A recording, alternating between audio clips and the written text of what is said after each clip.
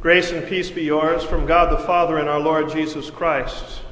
Isaiah wrote, and you heard it read earlier, He bore the sin of many. Dear friends in our Lord Jesus Christ,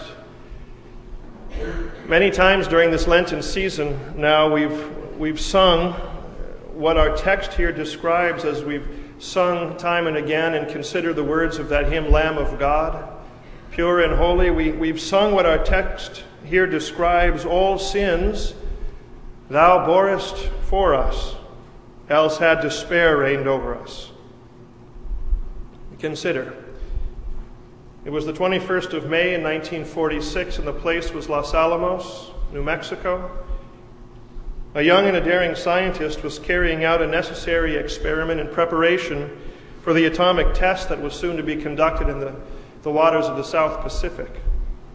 Well, he'd successfully performed it many times before in an effort to determine how much or the amount of uranium-235 that was necessary for a chain reaction, what scientists often will call a critical mass. He would push two hemispheres of uranium together, and then just as the mass became critical, he'd push them apart with a screwdriver, thus instantly stopping the chain reaction. But on this particular day, just as the material became critical, that screwdriver fell out of his hand. And the hemispheres of uranium came too close together, and instantly the room was filled with a dazzling blue haze.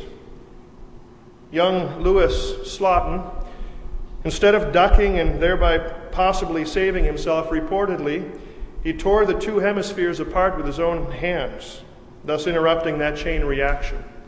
In so doing, he'd saved the lives of the 7 other persons there in the room. Though as he waited for the car that was to take him to the hospital, he said quietly to his companion that was there with him, he said, "You'll come through this all right, but I haven't the faintest chance myself." And he was right. He knew what he was talking about. 9 days later, he died an agonizing death.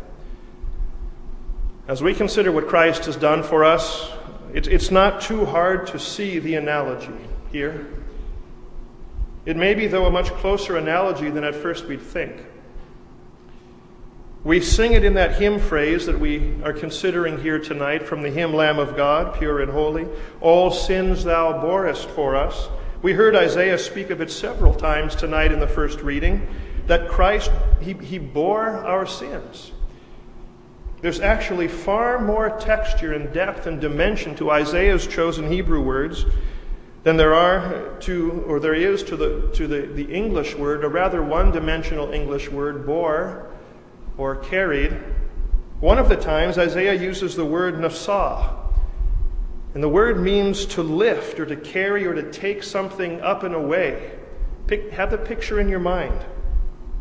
Behold the Lamb of God who lifts away, who carries away, who takes away the sins of the world. That's nasah.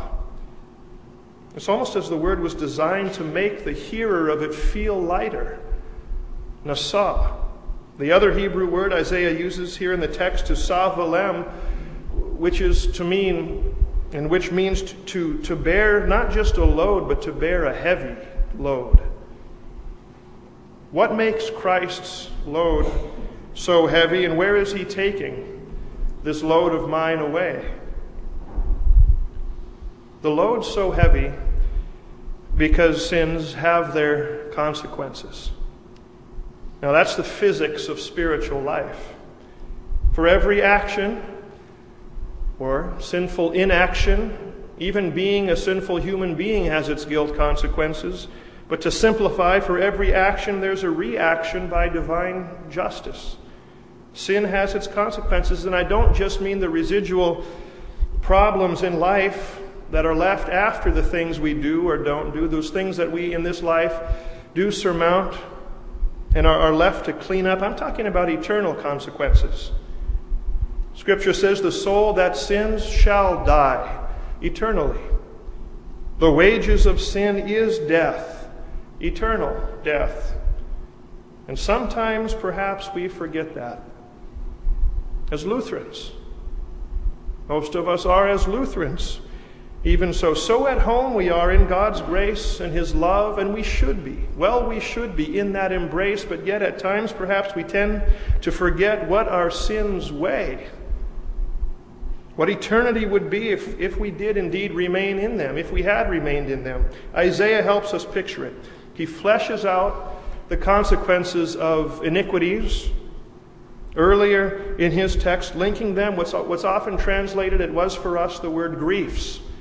Literally in Hebrew it's sicknesses. Don't just think colds and coughs and flus. Think here the sort of consequential fallout in a way like the fallout of that event at Los Alamos. The physical torment of that radiation, sickness that followed exposure to uranium. What about exposure to and life in sin? Eternally, Christ says, quotes the Scripture, quotes the Old Testament, the worm of torment, he says, does not die. Eternal and ongoing sin sickness, if you will. These are griefs. And Isaiah ties our sins earlier to what's translated as sorrows so often. Literally, pains. These would have no end. For Christ is clear, there will be weeping, he says, and gnashing of teeth. And Scripture says the smoke of their torment ascends forever and forever, lasting far longer than those 9 days, horrid days of suffering, lived and suffered by that scientist in Los Alamos. You see why Isaiah describes a heavy, heavy load that Christ did bear? We've got to remember this too, that this heavy load did belong to you and me. Recall Isaiah's words again. Surely he has lifted, he has carried away our griefs, he says, and he's borne the heavy load of our sorrows. Ancient church father Ambrose of Milan put it well. He said, "Not your wounds, but mine hurt you, Lord Jesus." But listen again to Isaiah's words and note where our griefs and our sorrows have been placed. Surely he has lifted, has carried away our griefs, and he has borne our heavy load of sorrows. Again, Scripture says, it's our text, you heard it read tonight, he bore the sin of many. Again, from the same reading, Isaiah, the Lord has laid on him the iniquity of us all. Can't you really picture the events at Los Alamos as you hear that? The Lord has laid on him, he's absorbed it, the iniquity of us all. Down the road a ways, from Los Alamos, New Mexico, south on I-25, a few hours, is the city of Las Cruces. In Spanish, Las Cruces means the crosses. Of those 3 wooden crosses on that hillside, the Jerusalem hillside, can't you picture in your mind what happened on that cross in the middle, the one on which Christ hung? Scripture pictures it for you. He bore our sins in his body on the tree. He absorbed what eternity would have inflicted upon you. He chose rather to bear the blast, bear the blow, the full burden. He chose to do it and to carry the curse away with his own hands rather than see you have to bear any of it. And note it well what we sing. All sins thou borest for us. I ask you, consider it carefully.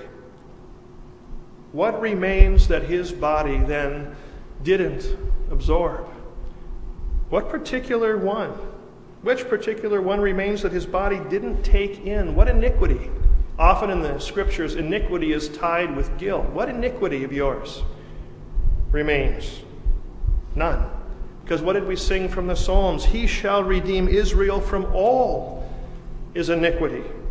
And he did. Christ did. I ask you, what sin, what particular wrong that you've done or you've left undone, what possibly remains For with his bare hands he, as Scripture says, has removed, he's torn apart from you your sin as far as the east is from the west, so far as he removed your sins from you. Therefore, Scripture says, there is now no condemnation, not even residual. No condemnation for you who are in Christ Jesus. Why, friends? Why would we doubt what God has declared? Isn't he the expert? I suppose it's like those 7 who were protected from that uranium-235. The scientist who knew well what he'd done, when from what he'd protected them, he told them, didn't he? They'd be all right because he'd borne the entire brunt of it. Now, even though he was the scientist, he was the expert, he knew what he was doing, what he'd done for them, I suppose they could have spent each day of the rest of their lives doubting his expertise, his knowledge of the matter, his verdict on the thing, scanning themselves day after day after day, even though he was certain, though they not being convinced themselves of what he'd done for them. I suppose they could have lived life in daily doubt, not in gratitude that he bore it for them in his body, that which would have killed them, and in his body he took it away from them. Friends, don't spend life looking for sins that might have somehow, in the imagination of your mind, somehow might have escaped Christ's self-sacrificing embrace. Hear again the verdict of the expert on the matter. The Lord has laid on him the iniquity of us all. And that's a word given precisely so that you, the hearer, can feel lighter. For a bruised reed he will not break, a smoldering wick, he has said, he will not snuff out. All sins thou borest for us, else had despair reigned over us. And it certainly would have. Certainly would have. It should make us despair, knowing the bleakness of our eternity apart from Christ. That should make us to despair. Despair reigns where there's not a glimmer of hope. But even the slightest reason for hope keeps hope aflame, doesn't it? In the prisoner of war who waits in the camp and watches, waiting and watching for the dawn of the day of his deliverance. Even the slightest reason for hope keeps the flame of hope kindled in the hospital-bound boy or girl, man or woman who's undergone so much treatment and so much rehab and will undergo so much more, and will put up with so much more as long as he knows there's hope. Friends, there's hope. Listen to the words that you sang in the psalm earlier tonight, and remember this. You sang them because you believe them. The psalmist said, "Out of the depths have I cried to you, O Lord." That sounds like a bleak place. Out of the depths. And why not, right? Because he said, "If thou shouldst mark iniquities, our iniquities, who could stand?" True. But, he says, there is forgiveness with thee. And so he goes on to say, "I wait for the Lord, my soul doth wait, and in his word," you sang, "do I hope." My soul, we sang, waiteth for the Lord more than they that watch for the morning. You picture it in your minds? Watchers in the night, looking, scanning the horizon, scrutinizing it, looking for that shaft of breaking light over the horizon, more than they that watch for the morning. And so he concludes, let Israel, let the church, you, hope in the Lord, for with the Lord there is mercy, and with him is plenteous redemption, and he shall redeem Israel from all his iniquities. And he's done it. He's done it. All sins he's borne for us. So friends, why would we now let despair reign over us? And so our prayer tonight is, help us, Lord. Help us then, Lord Jesus, to live in the confidence that you have borne all of our sins and carried eternally away all of our sorrows. Knowing how far he's loved us and what he was willing to absorb in his body for us, then our prayer tonight is, help us, Lord. Help us, Lord Jesus, in love to bear all things when it comes to others, knowing, or rather bearing all things that we might forgive as often as we've been forgiven. Knowing only a trace of the heavy, heavy load of mine he's borne for me. Help us, is our prayer, Lord Jesus, when it comes to life's earthly loads. Help us gladly to bear one another's burdens, that through me you might, Lord, lighten the load of another who's under the heavy weight of the sin consequences in the earthly life. I began tonight with an image of Los Alamos. I leave you with one too. It's from the classic story written in the 17th century by author John Bunyan, and it's called Pilgrim's Progress. Like C.S. Lewis, I've mentioned before, like C.S. Lewis after him, John Bunyan wrote this tale as Christian allegory to symbolize, as he saw it, Christian truth and faith and life. As he saw it, he wasn't a Lutheran, but as he saw it, it was written to symbolize Christian truth and faith and life. The main character in the story, his name is Christian. And he's journeying from the place of his birth, so named the city of destruction, and is traveling toward the celestial city, the heavenly city, which happens to stand atop a very high mountain named Zion.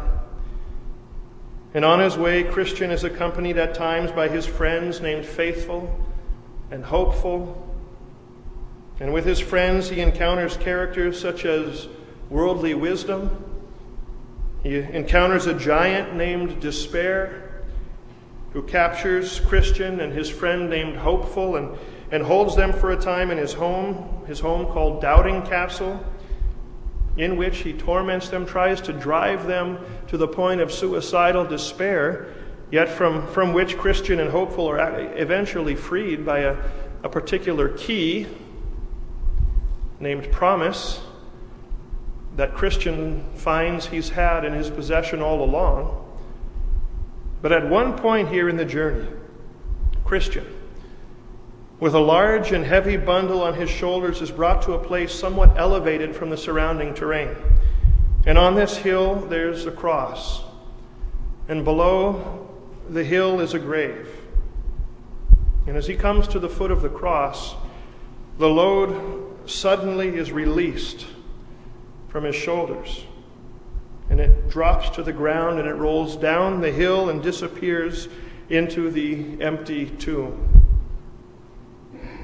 Thanks due to Christ, that he himself has borne our burden on the cross and buried it in the tomb and has carried it away. So friend, Christian, go home tonight knowing the load has been lifted away. In the name of the Father, and of the Son, and of the Holy Spirit. Amen.